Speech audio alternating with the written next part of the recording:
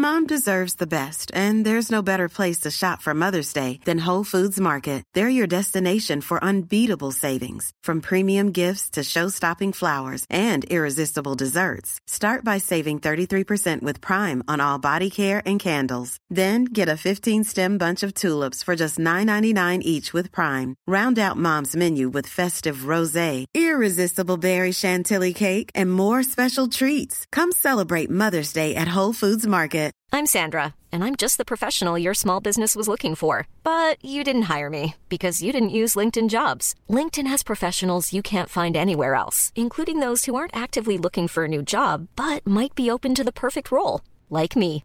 In a given month, over 70% of LinkedIn users don't visit other leading job sites. So if you're not looking on LinkedIn, you'll miss out on great candidates like Sandra. Start hiring professionals like a professional. Post your free job on linkedin.com/people today. A lot can happen in 3 years, like a chatbot may be your new best friend. But what won't change? Needing health insurance. United Healthcare Tri-Term Medical Plans, underwritten by Golden Rule Insurance Company, offer flexible, budget-friendly coverage that lasts nearly 3 years in some states. Learn more at uh1.com.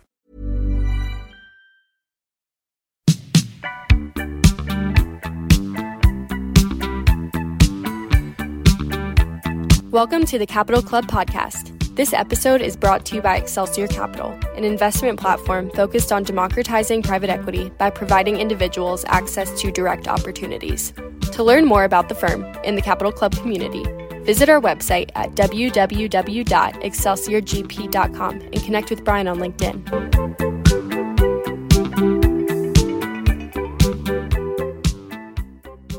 Hello and welcome back to the Capital Club podcast. Today I'm here with Jamie McLaughlin. Jamie, thank you so much for joining us today. The pleasure to be here, Brian. Absolutely. So Jamie is a management consultant focused on firms who serve the ultra high net worth and family office client segments. Previously, he was the CEO of Geller Family Office Services, a partner at Convergent Wealth Advisors, where he built the firm's New York office, the regional president of Mellon Private Wealth Management's New York region, and a financial advisor at Sanford, Bernstein and Company, where he started in the wealth management industry. And just an incredible resource. We were talking before we went live. You spoke at a family office conference that I attended many, many years ago through IPI. And I've been following you since and your commentary on the overall market. So I'm excited for this one. Thank you for joining us. Really great, Brian. Thanks for reaching out to me. So let's get definitional here before we talk about industry trends. Could you maybe provide what you think segmentation-wise qualifies folks to be ultra high net worth, family office, just high net worth, affluent? Should you maybe give us some structure around those definitions? And I'd love to hear a commentary on maybe how those numbers have changed throughout your career. Well, and that's really great. I actually just to go way back in my own career, the notion of even talking about a family office per se really wasn't in the lexicon when I started. There were families that had the family offices, the Rockefellers and so on, but this was not in any way at the rate of family office design and structuring, nothing like it is today. And I'll just say that the concentration of wealth, again, I'm not making a political statement. It is a fact. We have much greater wealth. We have many more households that have great wealth. But let me put some definitions out there for the audience. The mass affluent is an important segment. Some people say it's at the $1 and $2 million and less level of liquid net worth. And in all of these, I'm going to be speaking about liquid net worth as opposed to their balance sheet wealth, Brian. Above that is a high net worth category. Contemplating that would be somewhere at the 2 or 3 level. And I take the high net worth up to the $15 or $20 million level, maybe $25 million. But at some point about that stage, $25 or $30 million, and there seems to be, by the way, some of the research analysts in the area, they've sort of set down $30 million as the level of ultra high net worth. Seems arbitrary, but perhaps it's embedded in the notion that there is greater complexity, which is clear. It's not entirely correlated, but it's highly correlated. The complexity of the family structure, the household within the family structure, and the needs for planning and the opportunities for accepting illiquidity for excess returns on the investment side, all come together to create a complete different menu of needs and providers. I'm going to offer one more that I've used. I now am using it regularly. I'm not making it up, but it's my term. I don't think it's in the literature, if there is such a thing. But I have a category that I call the super wealthy that I'm now using regularly. And that is a group that starts in my own line in the sand is 100 million or more. The difference between a family with 25 million and 100 million is significant. The significance, Brian, is only in the nature that families with $100 million or more, that is liquid net worth. So imagine the balance sheet is often higher. Not that they can change the world, but their ability to have real impact in their legacy planning and what they can do charitably or in legacy planning is really significant. And that group still is a rarefied group. That group too is growing. All of those households have grown. So I'm not going to put a line in the sand where the family offices start their family offices with $50 million of liquid net worth, but it certainly doesn't make any economic sense. I can assure you of that. But the number I use for the family office category, if there is such a segment, is really now about $1 billion or more. It could be lower than that. Again, liquid net worth, against which there would be a staff model built to serve that in fact would be equivalent to or about the same as the commercial providers. Otherwise, you get down into the $100 or $200 million family office, and they're paying high single digits percentages of their liquid net worth to get the services provided. But those are the categories. And just incredible how precipitous that growth has been in AUM of what would justify a family office in today's marketplace versus 15, 20 years ago when I learned about this business. It's just been incredible. Ryan, let me add some data though, because I think this underscores your point. It is unbelievable. So we know about what's happened. We know what has happened with the capital markets since 2010. So, or I guess it was March of 2009, which was the bottom. We know what's happened with all the capital markets across the spectrum, fixed income and equity markets, plural. And yet it's the nature of the concentration of wealth that has expanded that's extraordinary. Now, this is Boston Consulting Group data.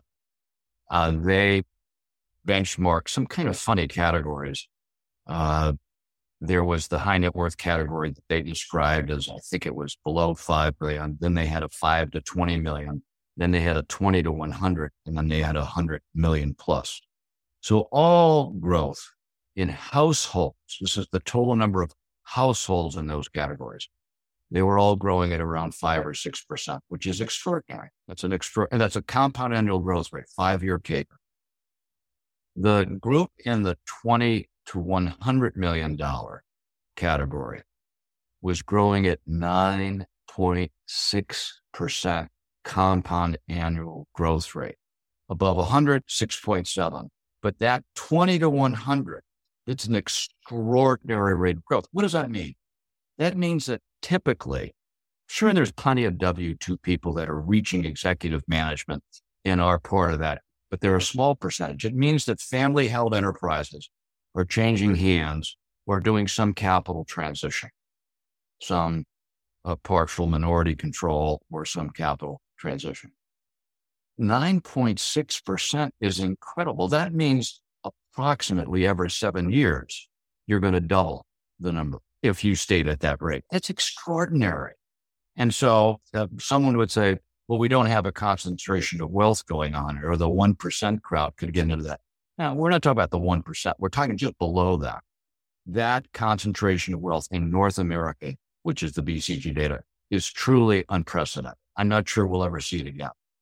And this dovetails exactly to the next point of conversation I wanted to have with you, which is this intersection of family office, multifamily office, the marketplace, the business of working with these different groups, and private equity. You referenced Rockefeller, largely considered the first true family office in America. They have now rolled out this aggregation multifamily office platform, and they've grown tremendously over the last few years. what are you seeing within that RIA multifamily office space, just kind of large trend market commentary over the last, call it 5 or 10 years? Wonderful question, Brian. First of all, for the audience's purposes, and I'm not being a nudge here or a wordsmith, there is not embedded in statute or regulation the term multifamily office. It doesn't exist. It is a creation of the market. It has been used by many firms as a marketing tagline. I'm not saying it's wrong, but let's make sure we define what that is. First, there are some single family offices that have chosen to take on a very private level, I call them closed, take on other families that are on a shared services basis, maybe even just co-diligencing or co-investing on the investment side or sharing some accounting and bookkeeping staff and so on. In some ways, that's a multifamily office for sure. But what we're really talking about in the question you raised are what I call commercial multifamily offices. They may never have had a first family. They were created to serve higher, larger, more complex families. I think that's what you're talking about. And I don't want to cast any aspersions at anyone or firm that aspires to serve that client. But many firms have one or a handful of clients that are in that category and therefore want to be in a position, and they all often covet those largest clients. I think it's a fool's errand. This is where I live. In the hundreds of firms that I've spoken to or seen or worked under NDAs, it is hard to make money to serve those clients, essentially because of capacity utilization being uneven, meaning that means you have embedded cost for staff expense on your P&L, and those people are not fully carrying a full load of revenue. Therefore, they're expensive. They're already expensive, but they're even more expensive because they're not fully loaded. So it's an expensive place to serve. And therefore, you've got to be very disciplined in pricing, disciplined in what the service model will be. But back to the question of the rise of this category. It's certainly happening. I call it the category. I call it a category, of 40 or 50 firms. And that's it. Maybe there's a couple hundred at the outside that have a significant number of complex clients, or defined differently, that they have an average client that's large, let's say $50+ million. The category is around 40 or 50. On the outside, I could expand it to maybe 200. So it's not a big category. And yet I believe they are having great success. I could riddle off names very quickly. I don't want to play any favorites. You mentioned Rockefeller Capital Partners, which is a creation of the former Rockefeller family office. That would be one that would be included. But there are many others. And I believe that come of age, they don't enjoy a brand such as a Merrill Lynch, private banking and investment group, a Morgan Stanley, UBS has its own family office group, family office services group. They don't enjoy a brand like those firms, but they've emerged. They've grown significantly. They've had great growth. Really importantly, their growth has come because their clients have validated their decision to hire them, and they've introduced them at a zero cost of acquisition to new friends and family. And the notion of this category is particularly important to me, that they're getting into the range of 20, 25, $30 billion of assets under advisement or more now, or the regulatory term AUM, and they've come of age. I don't believe they're going to be enjoying what I would call brand like Merrill, but discerning families of new and great wealth are finding them. And as an alternative to what might be the brand, they are choosing now to run RFIs and RFPs, and they're finding these firms in greater numbers. So there have been a lot of RIA enthusiasts that have been championing the RIA and growth of the RIA. I'm not talking about that. That might be going on. I also want to say as a footnote that I don't believe it's happening at the expense of the brokerage firms. I think that's a canard. I think that brokerage firms are growing extremely well. I don't believe they wear black hats. I believe their advisors have different behavior motivations. I believe their models are different. And yet I believe that they operate in a way that does often serve the families well. The point I'm making is there's a group of RIAs, a subset of the RIAs. They've really carved out a new place for themselves in their coming of age, and they're growing extremely well. We could get into other measures of how successful they are, including their growth of enterprise value, meaning their currency, their liquid note, the worth of the entity. They're growing in that regard as well. So it's a neat time for the commercial, as you call them, multifamily office. How do you contrast this small group of firms achieving what you describe as tremendous growth and exciting times with a larger trend that we've seen of private equity-backed aggregation and roll-up models? It seems to me problematic to have such a high-touch, culture-oriented business try to achieve scale and efficiencies with some kind of end-term liquidity tied to it. It doesn't seem to make a lot of sense given kind of what the industry is meant to do. How are you seeing that dynamic play out in the marketplace today? That's a great area. I wrote a blog on, people could probably put it into their browser, called The Capital Paradox. So let me just describe that and then answer your question directly. The Capital Paradox thesis was that the RIAs broadly, secondarily the trust companies, which is a smaller total group, that they were always out championing their independence. It was almost a sine qua non. You go to their websites and they would say, we're independent, we're a boutique. You know the language that they would use, as if that was something that was differentiated and was better. But the reality for me as a management consultant and looking at the financial efficacy of these firms was that they had no treasury account. They had no capital. All they had was free cash flow. Almost all of them are organized as partnerships and LLCs. And so the income was distributed every year. There was no capital. And to do something strategically, and by the way, what do I mean by strategic? To buy another firm, or merge with another firm in another region. But really strategically, it would be to add to your staff to really drive the service model differently. Staff expense ranges from 65 to 80% of the P&L for most of these firms. But to really drive strategy, you need people. And to get those people, they're typically expensive.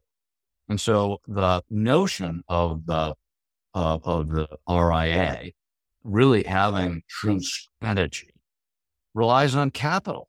They don't have any.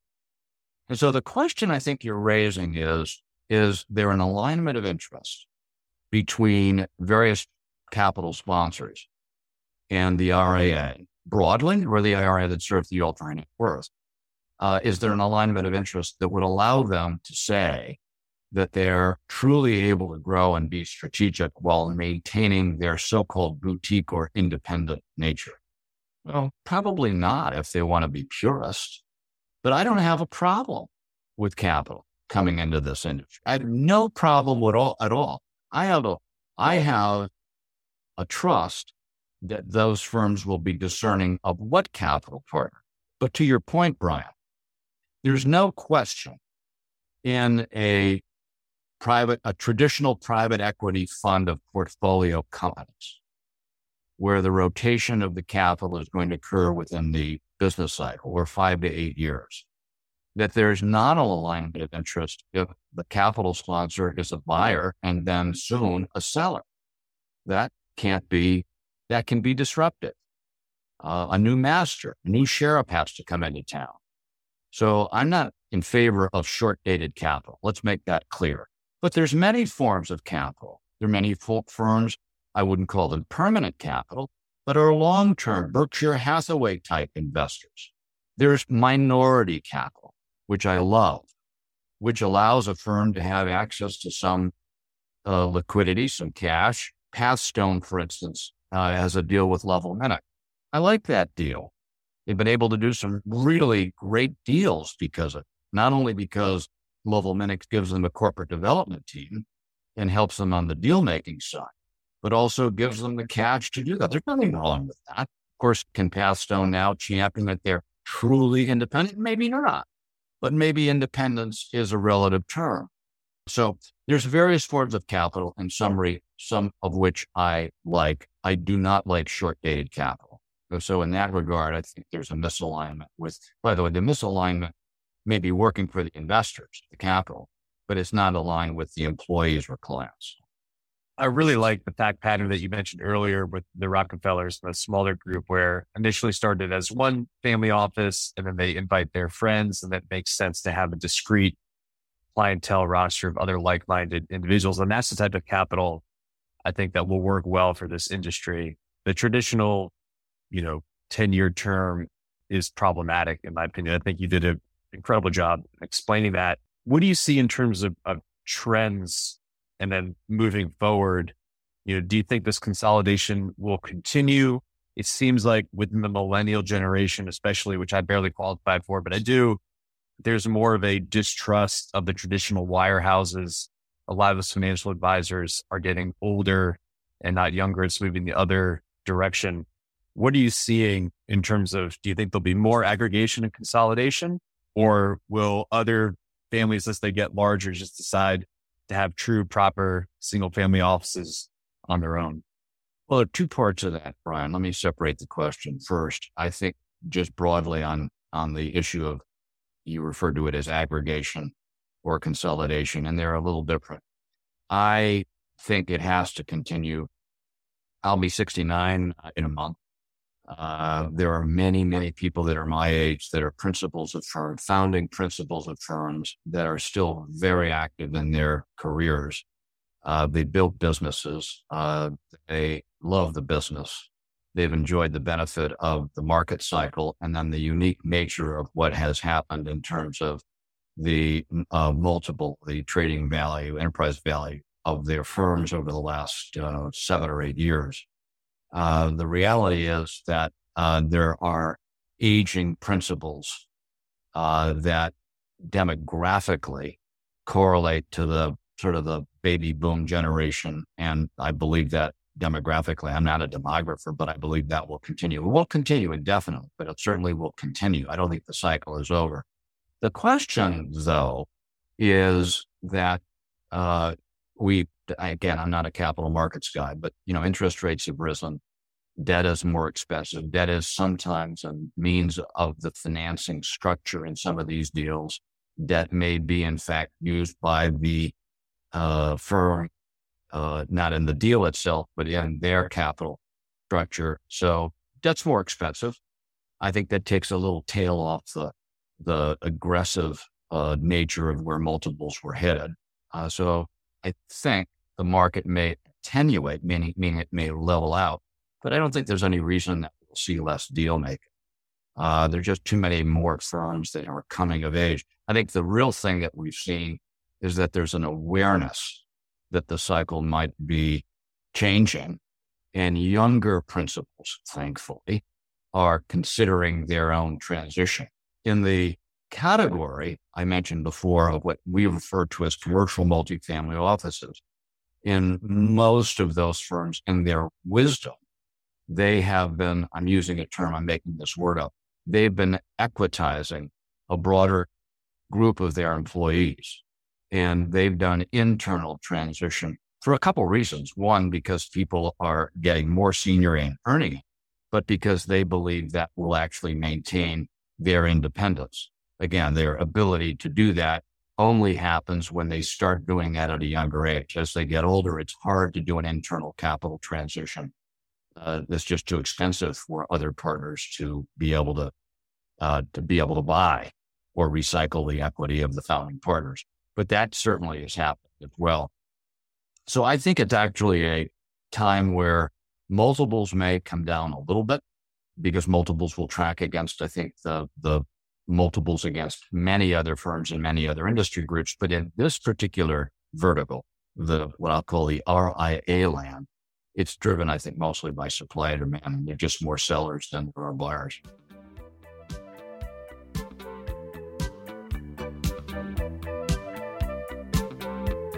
Want to learn more about investing in alternatives? Take the next step by joining the Capital Club, an affinity peer-to-peer network of industry professionals organized by Excelsior Capital. You'll gain access to exclusive alternative investment opportunities, premium content and education, private events, and more. Visit excelsiorgp.com/Capital Club podcast for more information and to sign up today. I agree. And clearly at a crossroads, there's a lot happening within this space. I want to pivot towards the client side. If you are in the market, either through RFP or just through social connections, interviewing folks, what are the right questions to ask as a potential client when you're interfacing with leadership at either, it could be a multifamily office, it could be an RIA, it could be a trust company. What are the right questions to ask when you're at the table with these folks? In terms of finding a firm to serve, well, Correct. It's really a wonderful area. I led and edited a 5-part article on the skinny on U.S. ultra high net worth wealth management models. And I would commend the audience if they want to look at it. I'm the founder of something called the Ultra High Net Worth Institute. It's on their website. You can pick it up in your browser. But it's an attempt to be agnostic, not to be an enthusiast or champion of any one of the models. But let's make sure we're talking about what that ultra high net worth investor is looking at. They know about the brokerage firms because they're household names. And there is a person from a Merrill Lynch, probably in their part of the world. They know that person. They may know them individually or know people in that team. But I focused on 4 of what I call the regulatory types. The commercial bank, it may have a division, may have a trust division, it may have a wealth management division, may have an asset management division. So the commercial banks, the trust companies, the independent trust companies, as distinct, by the way, from the commercial bank trust division, the standalone independent trust company, many of which are also closely held private. And then the last, the RIA. And there are real differences. What's fascinating if you look at the history, and I have a PowerPoint version of that as well, where I outline the history, how we got here. And the history does dictate some changes. The trust company and the RIA largely are focused on operating as fiduciaries. But the RIA is actually an accident of history. I don't think it was contemplated in the 40 Act, the Investment Advisory Act of 1940. I think anybody really thought the RIA would come about, and the RIA happened. And I'm not suggesting it's an accident, but it was not contemplated that they would, in fact, under legislation that was largely focused on mutual funds, development of mutual funds, and the financial planner as a separate individual advisor, that there would be this investment advisor who would do planning as well, that would create this mushroom effect of the creation of the RIA. But culturally, many RIAs they're almost militant fiduciaries. They are, in some ways, forgive me for saying this, sanctimonious about their independence. And it's as if sales is a bad word, as an example. Oh, we don't sell. Well, I'm sorry, you have to grow. Acquiring new clients is a condition of being in business for lots of reasons. The commercial bank is a different culture. The commercial bank is part of a sort of a group of other services, including credit, which is very important to high net worth people, and other divisions of lending that really mean that they're in what I think is largely the product business and the delivery of products. They use the term products in banks. And then last, the brokerage firm, which is in a position as well as the bank to be part of what I call a manufacturing and distribution process. Let me step back for a second. So I've described the 4, the commercial bank, the trust company, the RIA, and the brokerage firm. I think the way to really separate them, I mentioned culture, the way to look at them and help sort of the investor make decisions is the bank and the commercial bank and the brokerage firm notwithstanding their revenue models. Their revenue models may still be by the way, brokerage firms largely moved off commissions. They're working on almost all, certainly in the ultra high net worth space, they're working on a fee for service. So while they've moved away from that, the reality is the brokerage firms and commercial banks are still in the business of manufacturing and distributing product. That is their model. In the case of the brokerage firm, there is something called a production grid, a production credit grid, whatever you want to call it, to the degree that you sell certain products. It gets on the grid, you get paid some portion of the annualized revenue that's projected to come from that. And it can be very, very handsome compensation. Very differently would be the trust company and the RIA, who work in a fundamental difference. It's eschewing that they would be selling a product and would champion the fact that they are your in alignment of interest, your fiduciary in finding a manager, managers finding the best manager, finding the best outside advisory firm, and so on. And I believe that there is, in this sort of departure now, this is where demand is shifting. And I believe it's where discerning investors are going to be continuing to make more and more decisions. I believe demand favors counseling. Now, if you can provide that in the commercial bank or brokerage model, you will be rewarded. But implicitly, the trust company and RIA is designed to be in the counseling business. I believe demand favors counseling, and I believe clients that are looking for solutions are more discerning of how advice is being provided. And so I'm not a champion of the RIA, but I believe they're best positioned. What are the common characteristics or consistent fact patterns that you see across leadership teams that do a really good job, that are doing this the right way and delivering the expectations of this affluent population? I'd say there's three things, Brian. One is in their capital structure, their ownership. Two would be in their service model. And three, their pricing. So let's go through those. The great firms are creating broad-based equity participation, the eligibility to be an owner.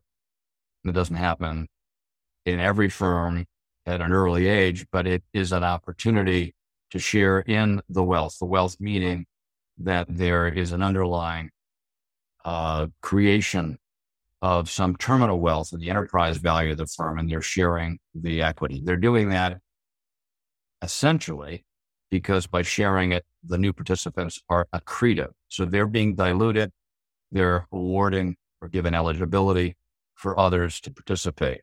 Those people that are eligible presumptively are accretive. So the pie gets bigger, the slices get thinner. I think that capital structure process takes wisdom. And I'm not suggesting people are necessarily greedy, but it takes the ability for the owner founder to recognize for the firm to be sustainable, for the firm to survive after they are no longer around or in the operating role they need to share in that equity. It's not a natural act for every firm. Great firms and their leaders are sharing equity. Two, the service model is wicked hard to prosecute. It's unbelievable what the idiosyncratic needs of clients are in the ultra high net worth. And as I said before, capacity utilization is a killer for margin. If you've got a highly compensated person that does something specific, a specialty on your staff, and they're not carrying the full load, they're expensive. But you need to do that. You need to serve that person. And so the service model, the best practice and the great leaders are looking at that service model, which implies staff to support the service promise. And they're looking at it with great care to where they add to staff. And the leader of the great firm is making decisions as to whether they're going to embed that cost on their P&L or for some period of time, perhaps temporarily, they're going to outsource it to an adjacent partner. So this core versus adjacent decision great leaders are making decisions about. And I often talk to my clients, they don't lose the primacy they have with a client when they choose to do their due diligence and send them to a great adjacent partner.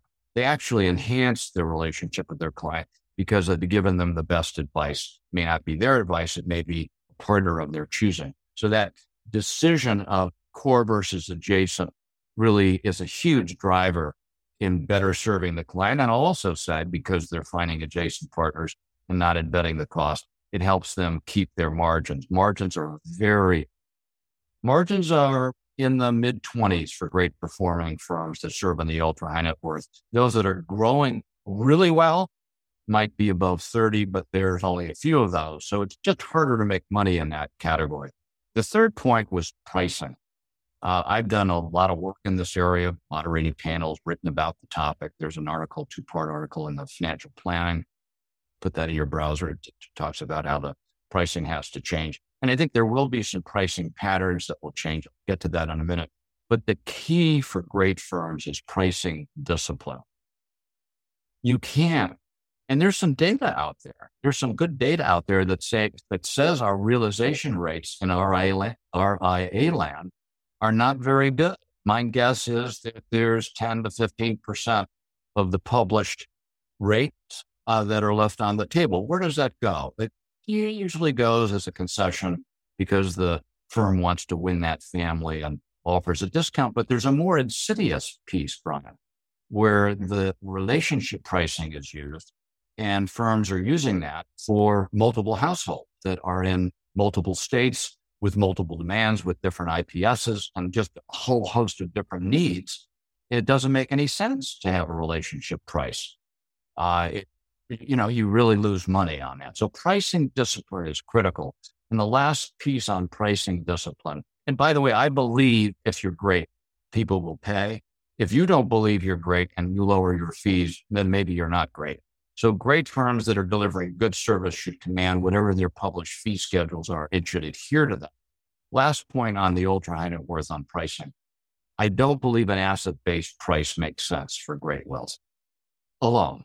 I don't have a problem with it to recover the real cost of delivering the investment solution. But at some point, there are additional assets, let's say above $100 million, that are coming into accounts in the same entities funding the same strategic asset allocations, and there's new money. There's no additional work that the firm is doing. It's really hard to justify an asset-based fee above a particular amount. And just for the record, above $100 million, most people are not investing in long-only separately managed accounts or 40 Act funds. They're usually in limited partnerships around which there's a separate fee structure. But the point is, I believe there should be non-investment fee pricing in addition to the investment-related pricing. I believe in a hybrid model where you can recover some of these really customized non-investment, typically planning service that you're putting forward for the client.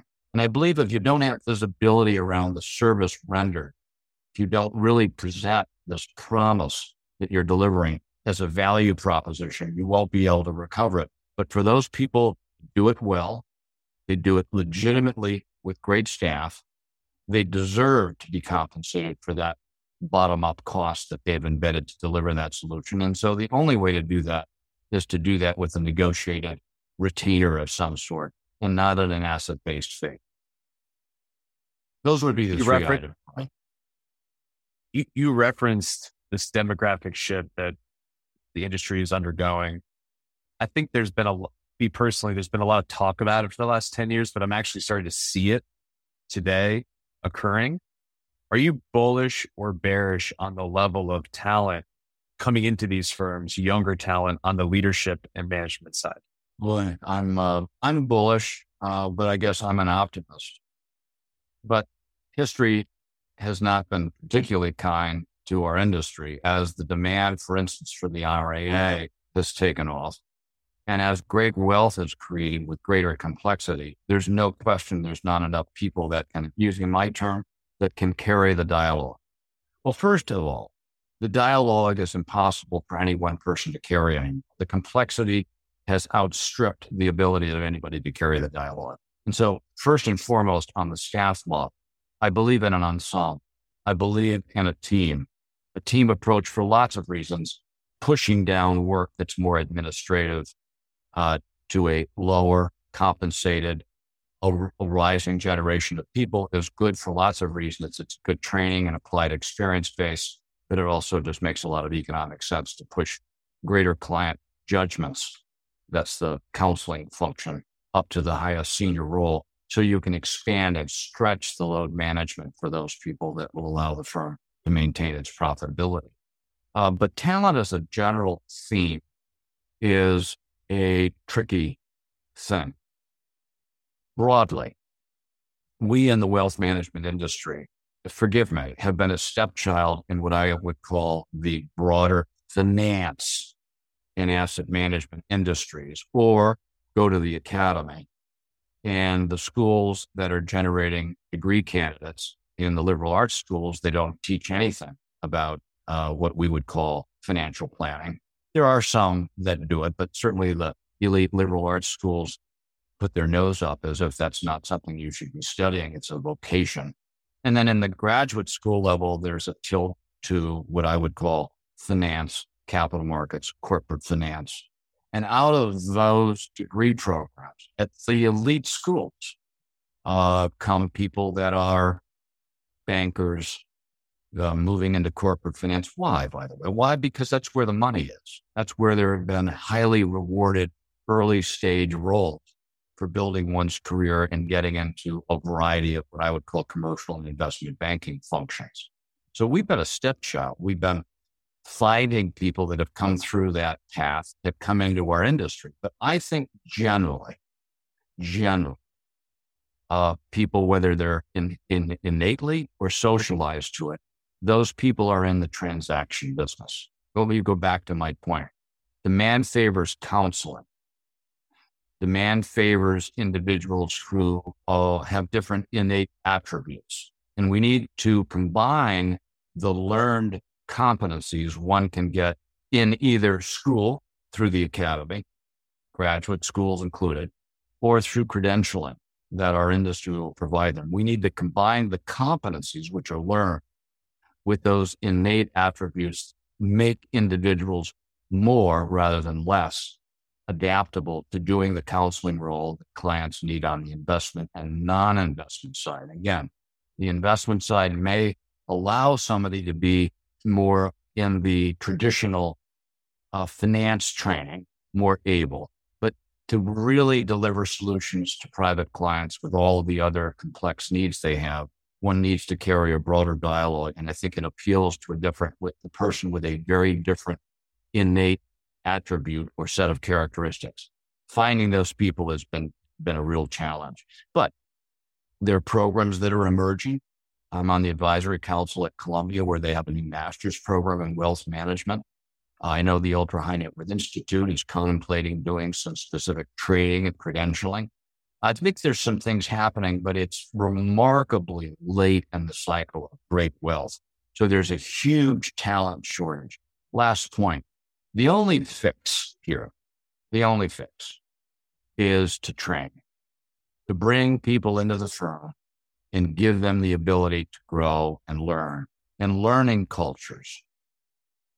Firms that are dedicated to the professional development of their people will succeed the most, giving people an opportunity to be in client-facing roles, paying for them to have training and development programs. I'm convinced the only way we can build this generation that's needed is to breed them. I'm an undergraduate degree in history. I liken it to the pre-Reformation or post-Reformation guild. They had great glass blowers and furniture makers and mill workers and all the coopersmiths and all those people. Those guilds stood for excellence. And so the apprentice, journeyman, master process needs to be applied to our industry. I believe it's very applicable today. There's a big talent mismatch, Brian. Fascinating commentary.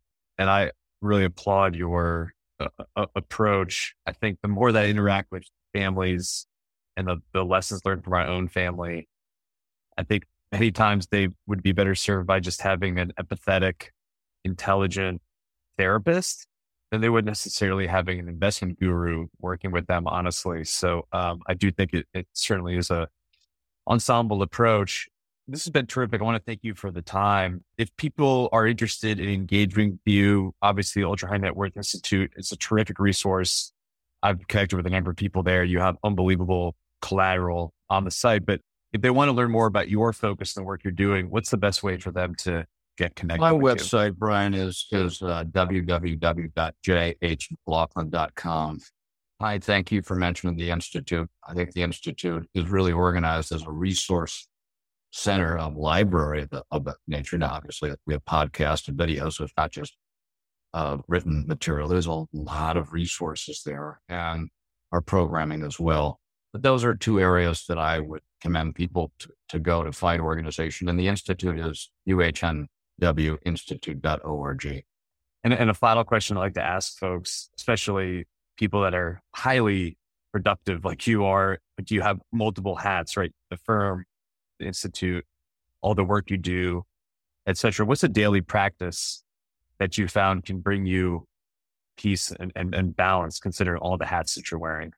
Well, that's a great question. And I have another hat. I'm the New York chapter leader for something called R360 Global, which deals with centimillionaires. We just had a session on Wednesday, and it was focused on intellectual capital. And I can't say this more with more energy, but with more vigor.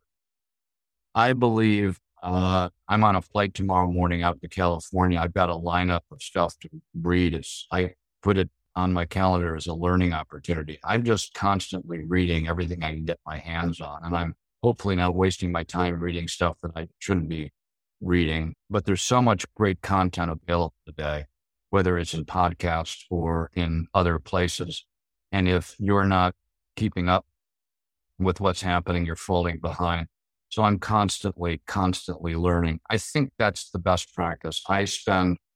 People are always astounded by this. I spend 2 hours of every day in something that's basically reading and learning every day. And that's including Saturday and Sunday.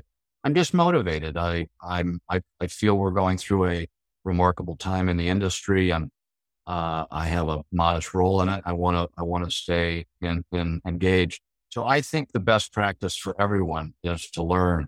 And when you're learning, you're stimulated to do more. You're forced to be more efficient per se, but there needs to be space for learning or you're falling behind. But it's wonderful and admirable that you have that type of discipline around that, your time spent on continuing education. Jamie, I want to thank you so much for coming on the show. It's terrific. For our listeners, please leave us a review. Let us know the favorite part of today's episode. And Jamie, we'll have to do a second round because we didn't cover half the questions that I had laid out, but we're running up against the clock. But I want to thank you again for the time and very much encourage people to reach out and learn more about all the work you're doing within this area. Thank you, Brian. Thank you for joining us for today's episode of The Capital Club. If you enjoyed what you heard in this episode, please like, rate, or leave us a review, and stay tuned for our next episode coming soon.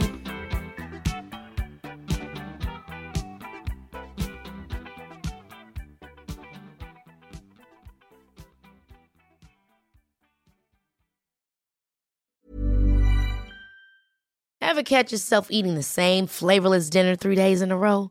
Dreaming of something better? Well, HelloFresh is your guilt-free dream come true, baby. It's me, Keke Palmer. Let's wake up those taste buds with hot, juicy pecan-crusted chicken or garlic butter shrimp scampi. HelloFresh. Stop dreaming of all the delicious possibilities and dig in at HelloFresh.com. Let's get this dinner party started. Even when we're on a budget, we still deserve nice things. Quince is a place to scoop up stunning high-end goods for 50 to 80% less than similar brands.